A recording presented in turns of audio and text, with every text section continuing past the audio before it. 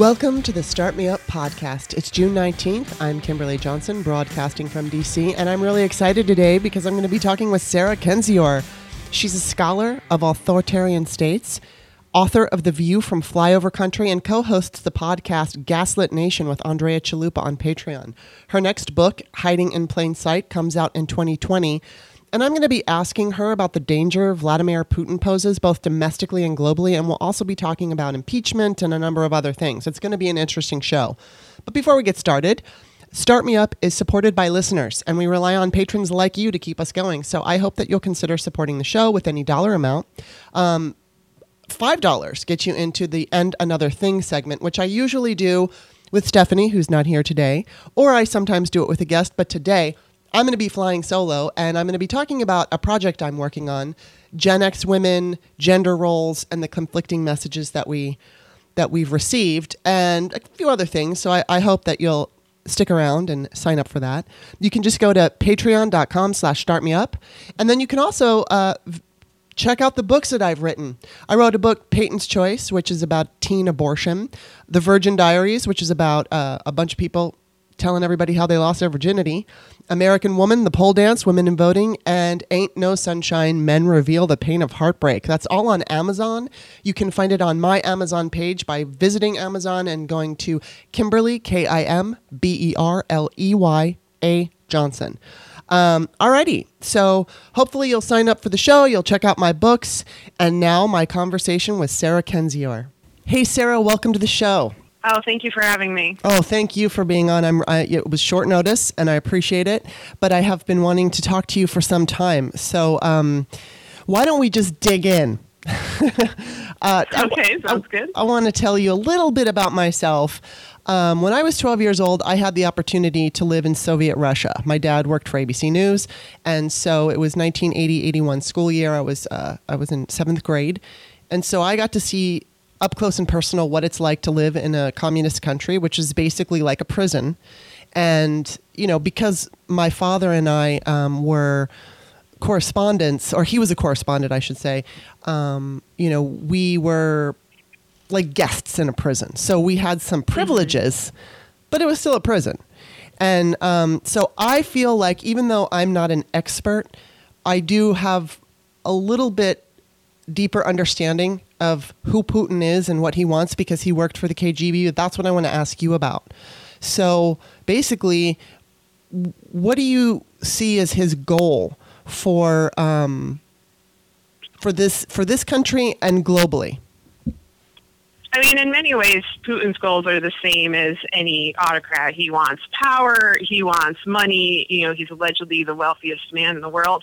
He wants territory. He wants immunity from any challenges to his power. I think what makes the situation unique in terms of the United States is that he also wants revenge. You know, Putin was long in the KGB. He was in the KGB when the Soviet Union collapsed. He saw that as a deeply traumatic event, as, you know, the worst thing that had happened in Russian history, and then the loss of power afterwards on the global stage as humiliating. And, you know, Putin is somebody, who's surrounded with his advisors, is good at playing the long game, is trained to snuff out weaknesses in his opponents, who he basically sees as the West or anyone who's not going to capitulate to his needs. And so he began a long-term plan that I think much of the Western world did not take seriously. You know, this assault on Western democracy by Russia did not begin in 2016 or even in 2014 with the invasion of Ukraine, of Crimea. You know, it had been going on for a long time. You saw cases like the poisoning of, Litvinenko abroad in the UK in 2006, and very little reaction from the West. You know, there is this idea of the Soviet Union as a threat. Past, it collapsed. We now just have, a weakened, independent Russia that doesn't pose a threat to us. That's often our ally on things like the war on terror. They have no ability to really hurt us. And that was conventional wisdom for a very long time. And if you suggested otherwise, you were laughed at. You know, the most obvious example of that is Obama literally laughing at Mitt Romney for bringing that up in the 2012 presidential debate. And while not a fan of Romney, he was correct in that regard. So. Yeah. Wow. So what do you think Putin wants to do, like, his goal for America, at least the way I see it, is everything is destabilized and we basically turn into another form of what's currently Russia. Yeah, that's definitely his goal. And it's important to note that that's a shared goal, not just with Putin and the oligarchs and mafiosos that he works with in Russia. And this is basically an interconnected network where you can't quite tell where, organized crime, corporate corruption, and state corruption begin or end. And that same structure is what is appearing now in the United States under Trump. And we've always had elements of that structure. It's not like, state corruption and certainly not corporate corruption are new to the U.S. We didn't need to import those. But what we have is basically a transnational crime syndicate with actors from different countries all over the world, not just the U.S. and Russia, but also Israel, Saudi Arabia, Qatar, Turkey. Many people want to get in on this action. And the goal, is to take resources, to enhance their personal wealth, to protect it in offshore accounts. At heart, these goals are kleptocratic. They often share a goal of white supremacy, and they use white supremacy to rally up a kind of faux populism that they then claim is, the underlying Trump's alleged appeal. And of course, you have to remember with both Trump and to some extent Putin as well, the appeal that the media claims these individuals have is much less than what they actually have. Trump has been a historically unpopular president. He came in as the least popular president elected. He's still the least popular president, but he's treated as if he has a mandate. It's hard to get accurate surveys about this kind of thing in Russia because there are such harsh restrictions on criticizing the government. People are often compelled to say that they like Putin. They want to be on record, saying the opposite. But there's dissatisfaction in Russia as well because the average person in Russia is suffering economically and also, has lost, many rights. And we are seeing similar economic suffering across the United States. And this group of kleptocrat, plutocrat, oligarch elites, they just don't care. They're just looking out for each other. They don't have the traditional conception of a nation state. There's no loyalty to country, I think, for any of them. There's just loyalty to their families, their wealth, their wallets, and they will destabilize different countries if it enhances their ability and only their ability, to build their assets and to profit and to stay in power and to be immune from prosecution. Because that's another thing is that, for a long time they exploited legal loopholes, both in government and especially, I think, in the realm of white-collar crime. And they were able to be immune from prosecution for a long time. You saw that with people like Paul Manafort, who, when he finally got indicted, it was for stuff he did decades ago.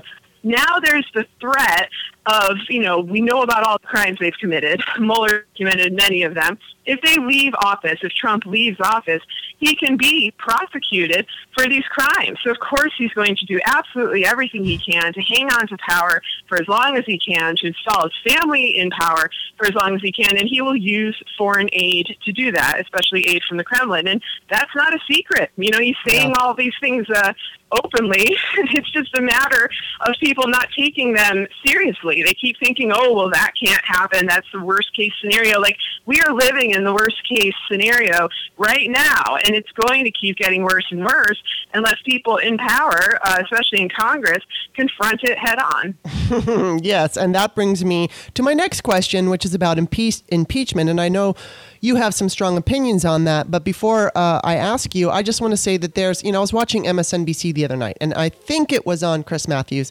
Howard Dean was on, and he was basically saying she's playing the long game, she's playing three-dimensional chess, and he was basically saying that what she's doing is the smart thing to do. And then you have critics arguing that Trump is, just as you said, committing crimes in the open, admitting that he's going to take foreign aid, and he has basically already taken foreign aid, and that Pelosi is wrong to want 2020 to be the check on Trump. And then there was an article in The Atlantic what Pelosi wants to do before impeachment. I'll just read this little blurb. For Pelosi, public sentiment doesn't mean following public opinion, but strategically shaping it so that it's more receptive to a strategic goal. It's not just laying the groundwork, it's fertilizing. That takes message, discipline, unity, and patience, all of which will be necessary as pressure to impeach Trump continues to build. So what do you have to say to that? I don't think that she has a strategic plan. I think that when people start talking about leaders, quote, playing 3D chess, it's a way to try to rationalize inexplicable behavior. And we saw this exact same thing happen with Comey. Why isn't Comey stopping Trump? We saw them do it with Mueller. Why isn't he stopping Trump? And the answer is always, you have to trust the plan. They're playing 3D chess. They've got it all worked out. And of course they can't tell you their secret plan because then that would ruin it. And then you look at the results of those cases, and all it is increased criminal impunity for Trump. There was no plan. There was no big secret Mueller plan, no big Obama plan. And as people are sitting around contemplating the secret plan, a criminal network, a crime syndicate, is purging agencies, attacking courts, consolidating power, and doing everything they can to enhance their own position.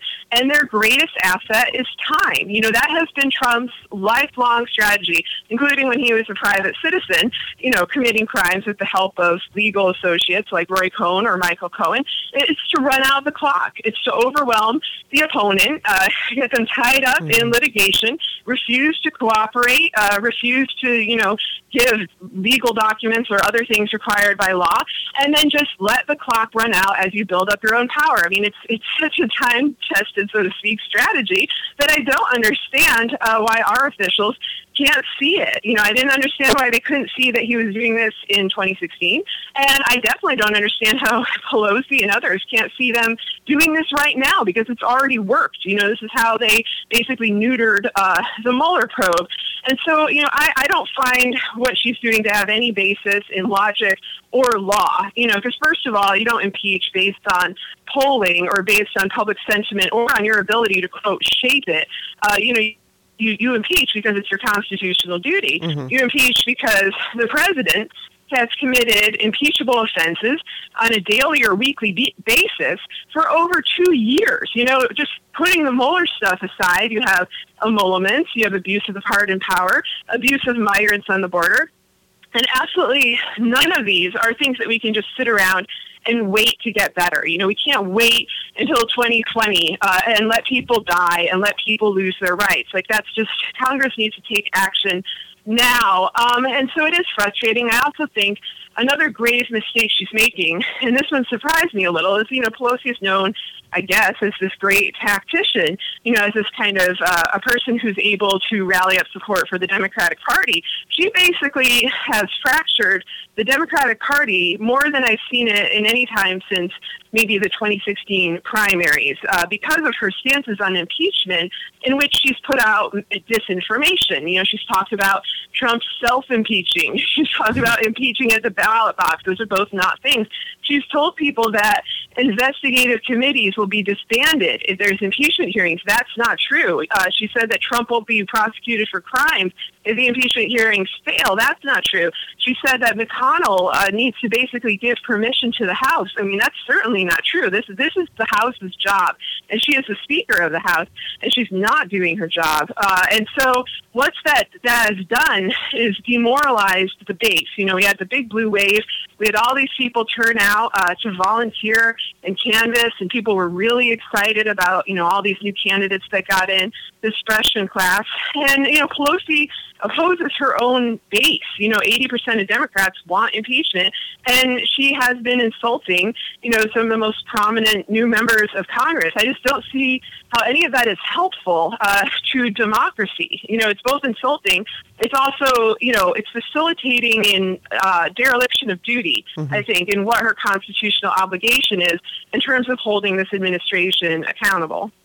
I don't know too much about this, so maybe you can enlighten me and my listeners who don't know.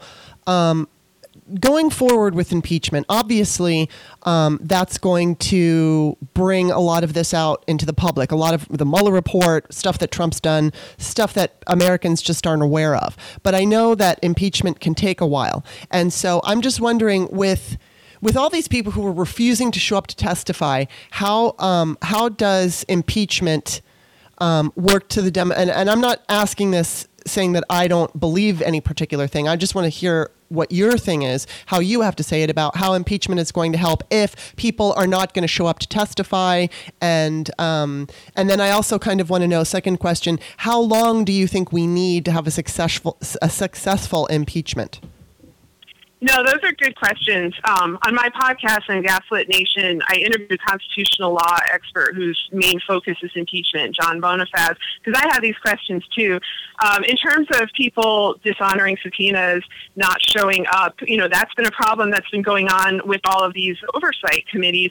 You have greater subpoena power if you're doing this through the process of impeachment hearings. Also, Congress needs to act. They need to, not just hold people in contempt, but arrest them, actually put this process into place so that there's serious consequences, find them, not just put out a sternly worded letter, which has basically been their strategy so far. They need to take this very seriously. Is a process. I think another thing that Pelosi has been kind of putting out there is that she makes it sound like it's some snap decision, like everyone just sits down one day and votes yes or no to impeach Trump. The point of impeachment, the benefit of it for the American public is the hearings, because the hearings take a long time and they present evidence to the American public, and they do so in a way that's free of media bias. So you're not getting your news from like MSNBC or Fox. You're not getting it with some sort of slant. You're hearing it straight from the people who are implicated. If those people don't show up on the Republican side, it is still possible to discuss what they did, in part because there were so many witnesses to these crimes. There are members of the intelligence community, members of the FBI. I think a great person to testify would be Senator Harry Reid, who back in 2016 warned that Russia was planning to falsify our election results. That was a huge claim. When he said that in, I believe it was the end of July 2016, I was shook. I was very worried about the security of our election at that time. And he wrote that in an open letter to James Comey, who then ignored it. And then Reid wrote another letter to Comey in October of 2016 saying, seriously, you've got to do something about it. Russia is threatening the integrity of the election. And Comey did again, went after Hillary Clinton. They have not been asked about that. He hasn't testified. I think that, he's a more obvious choice for somebody who perhaps is willing to give the full details now of everything that happened in terms of threats on our elections when he wasn't necessarily willing to in 2016 because of opposition, not just from Mitch McConnell and the GOP, who stonewalled the whole thing, but the timidity of the Obama administration, because, they basically had the Pelosi strategy. They were like, oh, we'll just wait for Hillary to win, and then, we'll sort this stuff out afterwards. And then, of course, Hillary didn't win, and I think one of the main reasons she didn't win is because Trump, Russia, and other collaborators went to great extent to make sure it was impossible for her to win. And they really should have been more aware that, yes, their plan can actually succeed. Yes, these people, they are intelligent, they are competent, they put out this kind of veneer of, chaos and idiocy, but underneath that, they are experienced criminals, and they committed a crime against the American people by tampering with the election. So, there's so many people that are implicated in this,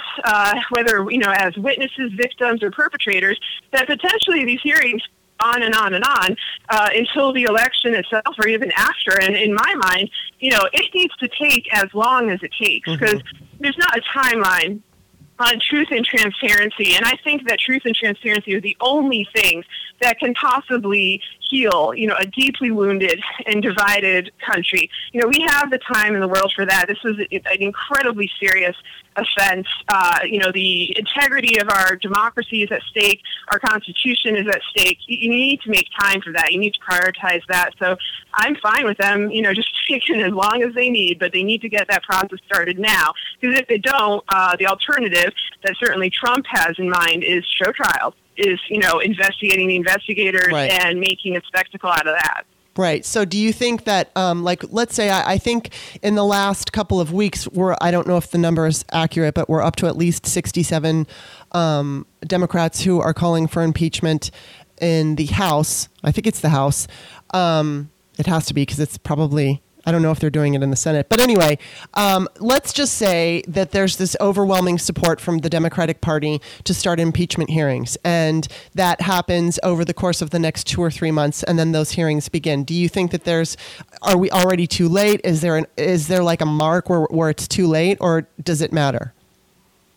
I mean, I basically have the Han Solo and Star Wars attitude of never tell me the odds. I'm not even considering this from the point of is it too late? Because in my mind, back in 2016, before the election, I kept warning everybody it's going to be too late if they actually get into power, because they're going to prevent any meaningful investigation into their criminal activity and any consequences. And, I was explaining it actually is not that hard to turn a democracy into an autocracy, and here's how you do it.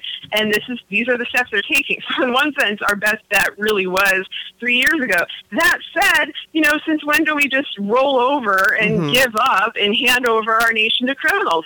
You have to fight back. I don't know if we will win, but I do think that, there is never a negative consequence of the truth coming out. And I don't care, who ends up being implicated, whether through their complicity or their negligence in the story of what happened in this election, and more broadly speaking, this kleptocratic takeover of the United States. The people have a right to know. And so this is really about morality. This is about principles. If you look at any other great struggle in our nation's history, if people had the attitude of, it's too late to fix things, we have slavery, but we've had it for 200 years, it's too late. And honestly, there were many people who have that attitude of our economy depends on it, and it's just part of the way things are. And it took people just putting their foot down and saying, no, absolutely not. We are sticking to our principles. We are honoring, the ideals of our Constitution that have never been fully, put into practice in real life, and we're going to fight. And that's what I would like people to do. I would be less frustrated with the Democratic leadership if I felt that they were trying and failing. But I don't even really see them trying. Some of them are. Some of them are really sticking their necks out and, trying to bring accountability to this administration. Others, like Pelosi, they seem to be content to run out what they see as their own clock, not understanding that this correlates exactly with what Trump would like them to do, which is basically he would like them to do nothing so that he could continue this little, crime spree he's got going on. And they need to wake up to that reality. So how do you handle some of the folks out there, some of the Democratic voters who are very, very, very protective of Pelosi, and they take any call for impeachment as some kind of attack on her? Because the way I look at it is I am for impeachment, and I feel like, I don't attack her. Take it as Yeah, they act like you're attacking her and treating her poorly, but it's like, hey, we're American citizens, and at this point in democracy, we still have a right to voice our hopes, our demands, and our opinions to our leaders. And I feel like that's what we're doing. So what do you tell people who are... I find this whole phenomenon of people taking calls for impeachment as an attack on Pelosi, or demanding, when we demand that Pelosi have an impeachment inquiry, she's literally the person who is able to do that. There isn't an alternative. There isn't someone else to ask here, and she's been blocking other, members of the House who want this inquiry from having it. So we have no choice but to center on Pelosi. It's not personal. It's because she's the Speaker of the House. It's because she's in that position. I find it very sad and very strange that in America, there are some folks who think that voicing criticism of elected officials' actions, when we are, that official is there to represent us, we pay the salary of that official through our tax money, that they think that that's an un-American thing to do. In my mind, that is the most to do. That is why we fought, for why Americans fought for their rights, at the founding of our country. And, you mentioned you had lived in the Soviet Union in the early 1980s. And, I've lived in authoritarian and semi-authoritarian states of the former Soviet Union and other countries as well, where if you voice this kind of criticism, even though it's not personal, it's not vindictive, it's not nasty, just saying, I think they're making a bad decision, I think this representative is doing things that are actually hurting our country, you can end up in jail, you can end up fined, you could lose your career, you could have your family attacked. It is an enormous privilege. It is a right and a privilege to be able to speak our mind about our elected officials, and we should all continue to do so without fearing consequences. And they should expect to hear from us. They are public servants, and they are here to serve the public. And it seems that some of them have gotten very confused about that concept. It's much more obvious in the Republican Party, but you see it among Democrats too, and that's really a shame because we should never take that right for granted. That is one of the rights that the Trump administration wants to take away. Certainly in terms of criticizing him. So we should exercise it, as we possibly can while we have the opportunity, just so that we don't forget, what are our laws? What are our values? What are we fighting for? We need to articulate those concepts. Yes. And how confident are you as the calls for impeachment grow? Do you have confidence that, if we get up to right now we're at 67, if we get up to a much higher number, do you think Pelosi will say, all right, this is that what she's waiting for? Or do you think that she's always going to try to push it off? What's your feeling on that? I tend to think she's always going to push it off because she keeps shifting the goalposts now. Another thing she had asked for was bipartisan support, which even I thought was, impossible. But then you actually got that. You got Justin Amash coming out for impeachment. And I would think others would too. And, my guess is that there are a large number of Democrats in the House who are withholding their support of impeachment because of Pelosi, because she's directing them to, and she's saying that if you're for impeachment, it's divisive. You will divide the country.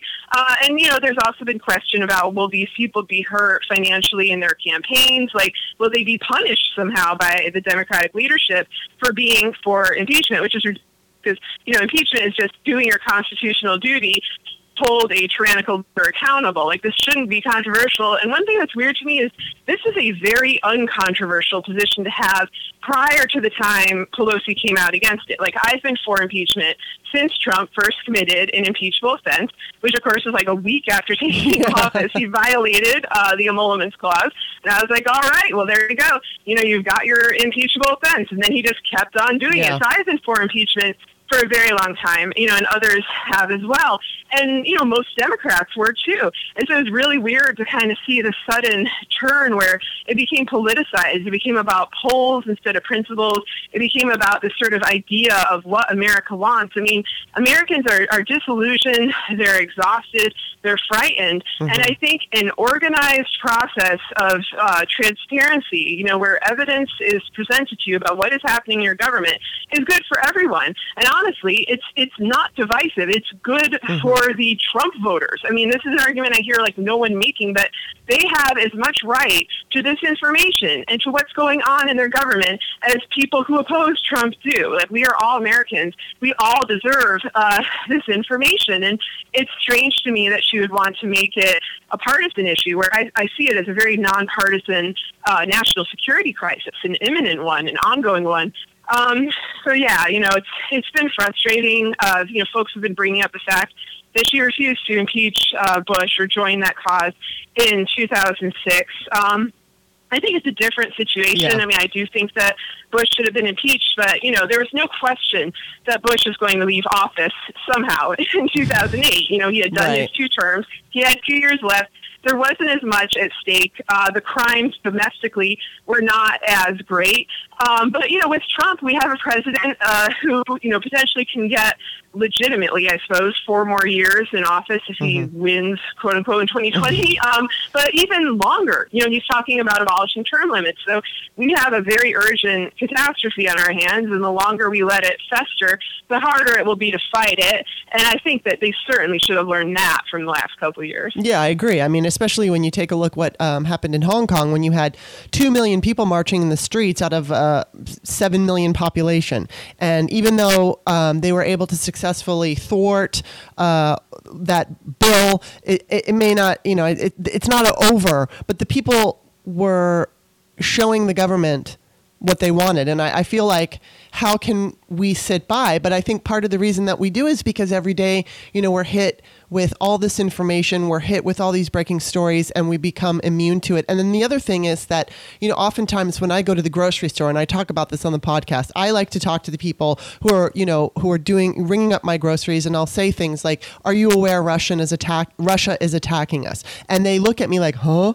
Because they, if it were the Twin Towers, they would immediately understand that we're under attack. But because it's they're using cyber warfare, they really don't even know. And I asked this one woman, I'm like, "Are you aware this is happening?" And she's like, "What?" And I said, "Well, are you familiar with the Mueller report?" And she did say she knew what that was, but she hadn't read it. And I said, "Well, you should read it, and then it'll give you a better understanding." And I think that's what we need the impeachment hearings for. It's like you were saying, the Trump voters need to understand what's happening. I believe there was some woman who was voting for Trump who was completely ignorant of everything that was going on, and I guess there was a town hall or whatever it was, and she found out. I think she was still going to vote for Trump anyway, but still she hadn't heard any of this.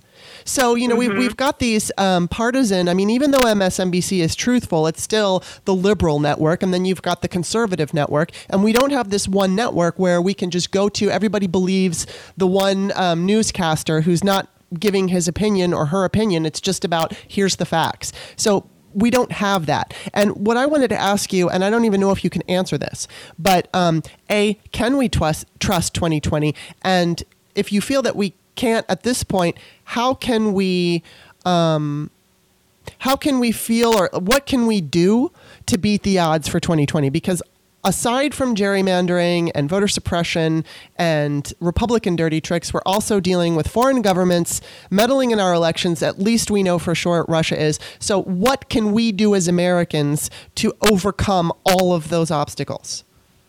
Yeah, I'm glad you brought up all those different issues, because we really do have a bunch, and they're interrelated. Like, we have domestic voter suppression, which we had in 2016, and we have foreign interference. And, one of the tactics that Russia used was to hack voter databases. Mm-hmm. And this has never been fully investigated. We never got the full story. But a pretty obvious tactic would be to eliminate people from so that when they show up to vote, they can't. And then it seems to be the cause of that would seem to be voter disenfranchisement as a result, for example, of new ID laws. Like, I kind of wonder, what happened in certain states in regard to that. And I wish that that's another thing we should be having hearings on. But that said, the question of whether to trust 2020 is tough. I still don't fully trust 2016. Mm-hmm. On the other hand, saying that the election is illegitimate is exactly what Trump is going to do if he loses. Yeah. We know that. He's not going to concede. He's not going to just walk away from office. He has a bad yet rational reason for this, which is that he will lose his power, his money, and he will probably or possibly be arrested. So of course he wants to do anything he can possible to remain in that office and be immune from prosecution.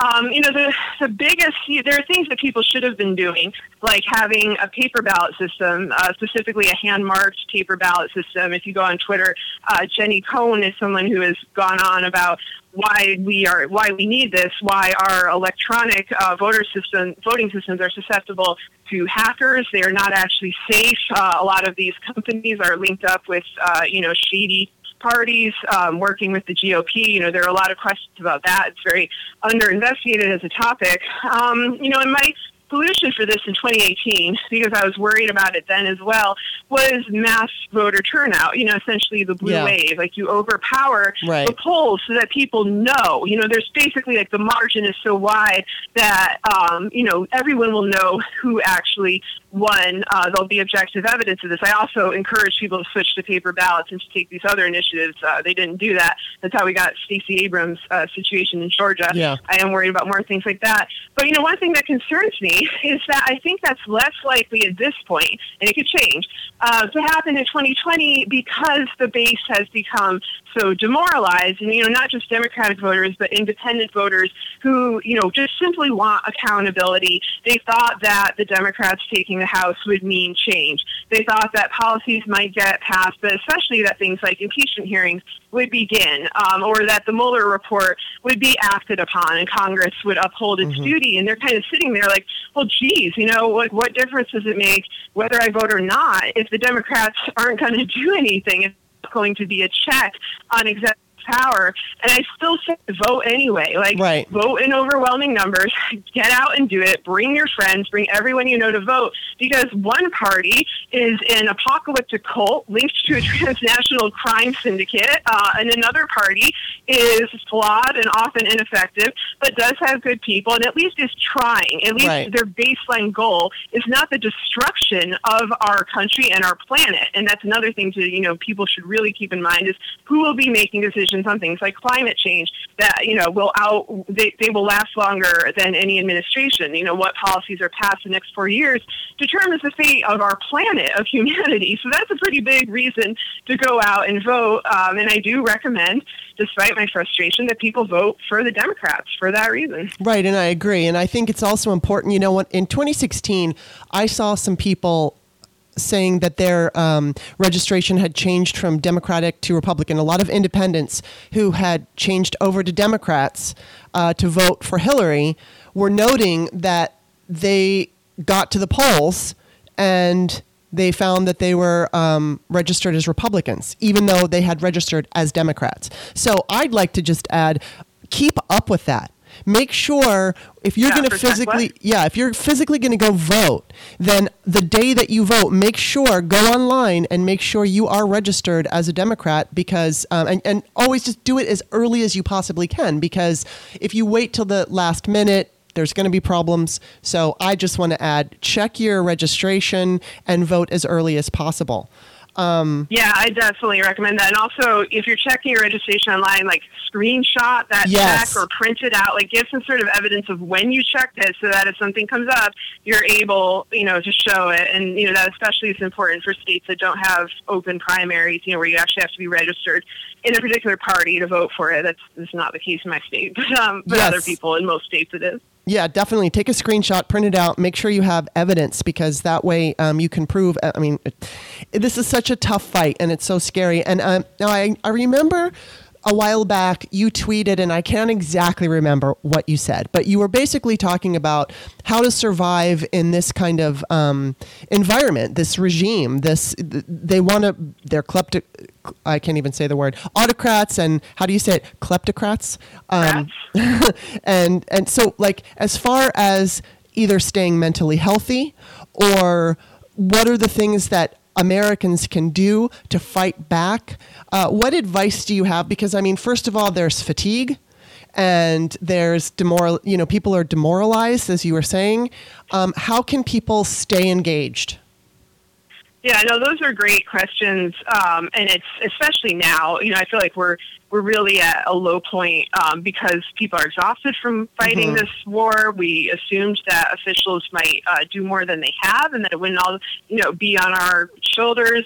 I think a lot of folks are very traumatized, looking, for example, at the treatment and the abuse of migrants, especially migrant children. It's deep, it's horrifying. It breaks me inside to see it too, and often it is hard to keep going. I think one thing to do is to share the burden of this fight, and if you need to step back, other people will step in. It's not all on one person's shoulders, and nor should it be. And I think also, a diverse coalition and a diverse way of fighting this is beneficial. Everyone has different talents and abilities. Everyone has different limitations. I think that things like mass protests, ongoing rotating protests could be somewhat effective, if they're organized well. It's much more difficult for us in the United States to do this than it is somewhere like South Korea or Hong Kong, just because that's, it's a smaller, a much, much smaller country, and it's not so spread out. But we have had, large protests during the Trump administration's run. I think the biggest protest in history. We're capable of doing it. One thing that, it gives me pause to some extent is, what effect does this have on the administration or even on the Democratic Party with Pelosi? I'm not sure what it would do, but what it does do, though, is show a refusal to bow down. It enables people to get to know each other, to get to know their community. That's something else I really recommend, is getting involved locally with organizations and groups that need support and health, because things play out differently wherever you are. I'm in St. Louis, I'm in Missouri. We just lost our reproductive rights. We're surrounded by floodwaters, caused by climate change. So those are two issues that are very much on the forefront of the minds of progressive activists here. It's different, depending where you are. Everyone has kind of battles that are microcosms of this broader problem of abusive power and a kleptocratic, crime syndicate, in office. So, my advice on what to do in terms of activism kind of varies.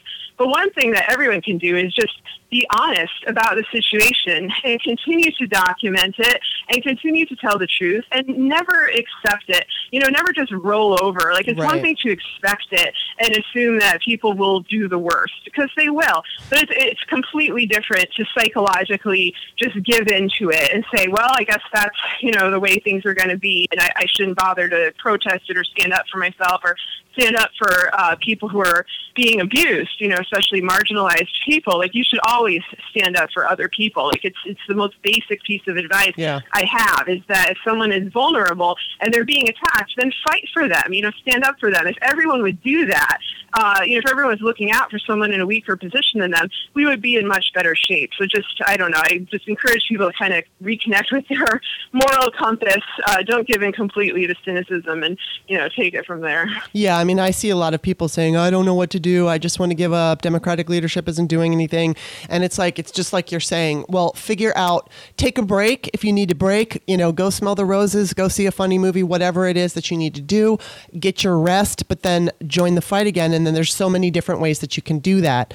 And it's just the other thing that I want to ask you two more questions, but one is, how, I see so many people, we did this in 2016, people are still doing it.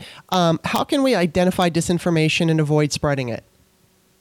Yeah, that's a good question. And it's become harder and harder because of technology and because of, the lack of responsibility of companies like Twitter or Facebook to get rid of troll accounts and bot accounts and propaganda. One thing I always encourage people to do is look for the primary source. Don't retweet something that seems, suspect or unusual without checking that it appears multiple times. And honestly, this is an example of the kind of thing I think is unacceptable. For example, with Pelosi, when people were retweeting that doctored video that was made to make her look drunk, that to me is an attack. That's an actual attack on Pelosi, which I oppose. And you can figure out that wasn't real by going to the primary source and seeing it. There's going to be a lot more of that kind of manipulation, like deep fake videos, I think, as we get closer to the election. So that's one thing to do. I'm glad to see that candidates are preparing for this. At least some of them are. Like Elizabeth Warren has an entire section on her website just based on, it just debunks propaganda and myths.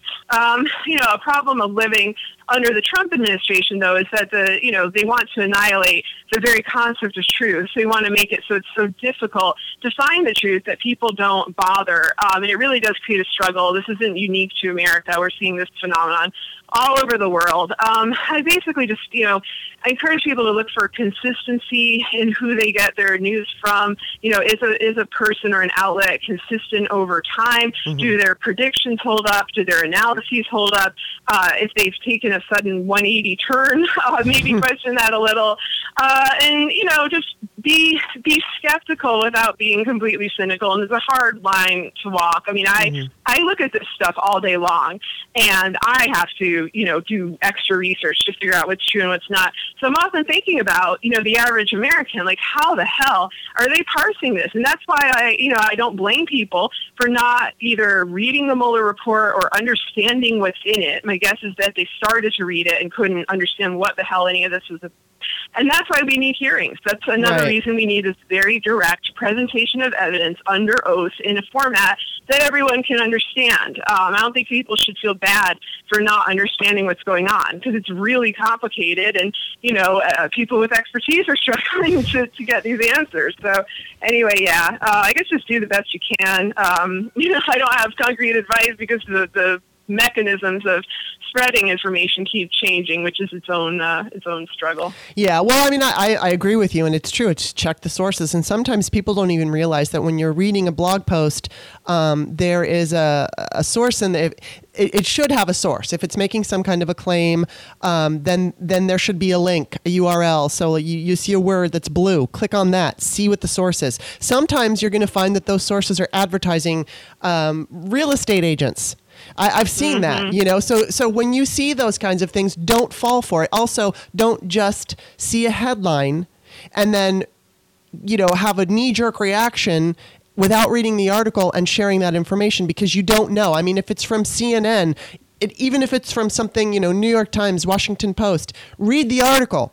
Because sometimes the headline isn't really representative of what's in the article. It can be confusing. So, I used to write for, it was called Liberals Unite, which it's no longer up because Facebook killed everything that, all of our pages last year in that big purge. Wow. But, we always sourced everything. So yes, it was a small independent blog and it was basically our opinions. But whenever we wrote about, political happenings, we included sources from, the Washington Post, the New York Times, the Daily Beast, whatever. So we knew, that readers would know that we're not just pulling stuff out of our butt.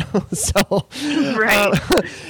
Now, the last thing I want to ask you and kind of bring up, and I kind of love this, is that you and Andrea have referred to Elizabeth Warren as the Nazi hunter. So I think she is awesome, and I wanted to know, is she your pick for 2020, or have you made any kind of an announcement? Yeah, I mean, she is my pick, and I went into this year assuming that I would not make a decision until I'd seen the debates. Me too. I'd seen everyone's policy plans and proposals. I was not at all expecting to embrace any candidate, including her, this early, but she's just really a remarkable candidate. She has actual plans. She understands the crisis of the moment. She understands how so many different crises that America has faced over the last 2 decades intersect, and she has, logical, rational plans to improve them. I honestly, I'm amazed at our good fortune in this sense of having Elizabeth Warren, because I basically thought it was going to come down to, you vote for Trump or you vote for not Trump. And it's going to be some kind of mediocre person who wouldn't get folks excited, who didn't really understand, the depth of the problems that we're facing. And then we get Warren. And one thing I said on New Year's Day this year was, I'm going to judge the candidates in large part by how they react to the crises of 2019, because we're in for a year of political chaos, and we need someone who can think on their feet and who has practical suggestions for how to fight these problems. And she's been leading the way, everything from her policy proposals to being the first candidate to speak out in favor of impeachment. Mm-hmm. She understands the stakes. And the other thing folks need to watch out for is that in 2020, as I said, Trump is very unlikely to just concede if he loses. He is very likely to put up a big, fake legal battle in which he lies compulsively, in which he threatens people, in which he tries to get his base to use violence. You need a candidate who is tough enough to stand up to that, who's not just going to and be like, okay, well, I guess that's protocol and that's that. If they clearly were robbed of the election, you need a real fighter. And that's what she strikes me as. I mean, that's why Andrea and I, we said in a time of Nazis, real Nazis, you need a Nazi hunter. And we said that before we both kind of fell in love with Warren. But she lives up to that. She will actually fight for us and fight for our country and not get scared. And so I deeply appreciate that. Yeah, honestly, I felt exactly like you. I didn't want to fall in love. I even wrote a blog post about it. Don't fall in love with the candidate. And that's it. I'm in love. And but it's for everything that you said. She checks every single box. And frankly, I didn't have the faith that she would be strong enough to do it. And she blew me away. So she continues to grow. And I hope that, it seems like her rise to the top is slow and steady. So it's a strong, it's not just like this, pooh, and she's at the top and she could quickly fall. I think she's building a very solid foundation of support. And I've been seeing online a lot of people are like, I wasn't sure about her at the beginning. And I've always loved her as a senator. But as far as a presidential candidate, I wasn't sure she had the stuff. And obviously, I do think she does, but I'm seeing more and more people online. Yeah, I'm starting to really be impressed by her. I'm for her. So I'm seeing more people come around to this, and I just hope that we, as a country, don't act like freaking idiots like we did in 2016. Like a woman is like, oh my God, is America ready for a woman? It's like, are you kidding me? Yeah. It's 2019. I mean, hopefully people have learned their lesson from that. I think to some extent they have. I mean, just the fact that we have so many female candidates this year has, it's taken the whole novelty aspect of that out. And, one thing that's important about Warren is whether or not she wins or loses the primary, I think she's jolted America out of this Trumpian reality. She's actually made people sit up and think, wow, we could have something else, and we deserve something else. We deserve something better. And, when I see her plans, when she tweets them out, it's like this feeling comes over me of, oh, God, I'm not on the defense anymore. I'm not constantly in reactive mode. I'm thinking in a positive way about my country's future, about my children's future in this country. And I haven't thought this way in so long because it's always just been like catching the criminals, reacting to the atrocity. And I think a lot of folks really, they like that about her. It's like she's also, it's a combination of that idealism with realism, with pragmatism. She's not just saying, oh, we should do this. She's saying, here's how we do it. Here's how we pay for it. And so many folks have gotten, jerked around by all these other politicians that I think they like just seeing the numbers and seeing a plan. So, fingers crossed. Yes, absolutely. Well, geez, thank you so much for being a guest on the show. I love talking to you. I love following you. And everybody out there, follow Sarah on Twitter at Sarah Kendzior. What is your Twitter handle? Yeah, Sarah Kendzior. And then listen to her podcasts on patreon.com/gaslit. That's Gaslit Nation on Patreon. Such interesting stuff. Thank you again for coming on the show, and I hope you'll come back. Oh, thank you. Have a great day. All right, you too. Bye-bye. All right, everybody. I just want to say, wow, I'm so overwhelmed. She was amazing. And I'm going to be going into the And Another Thing segment, as I promised, all by myself, talking about Gen X women and all their conflicting messages. But I definitely want to remind everybody to follow both Steph and I on Twitter. And Steph is at Lady Brain Show. I am at Author Kimberley, and that's Kimberley, because my mom had to throw that extra E in just to be confusing. And also, please comment on Patreon. I'd love to hear what you think. I know there are people out there who are defending Nancy Pelosi as if we're attacking her, and I'm on board with Sarah. I don't feel like it's an attack. I feel like it is our right to speak up and to demand that our leaders do what we think is appropriate. And so I would love to see or hear from you, especially if maybe Sarah changed your mind. But either way, whether you have a critique or if you're in agreement, give us a comment on patreon.com and stay tuned for And Another Thing. See you next time.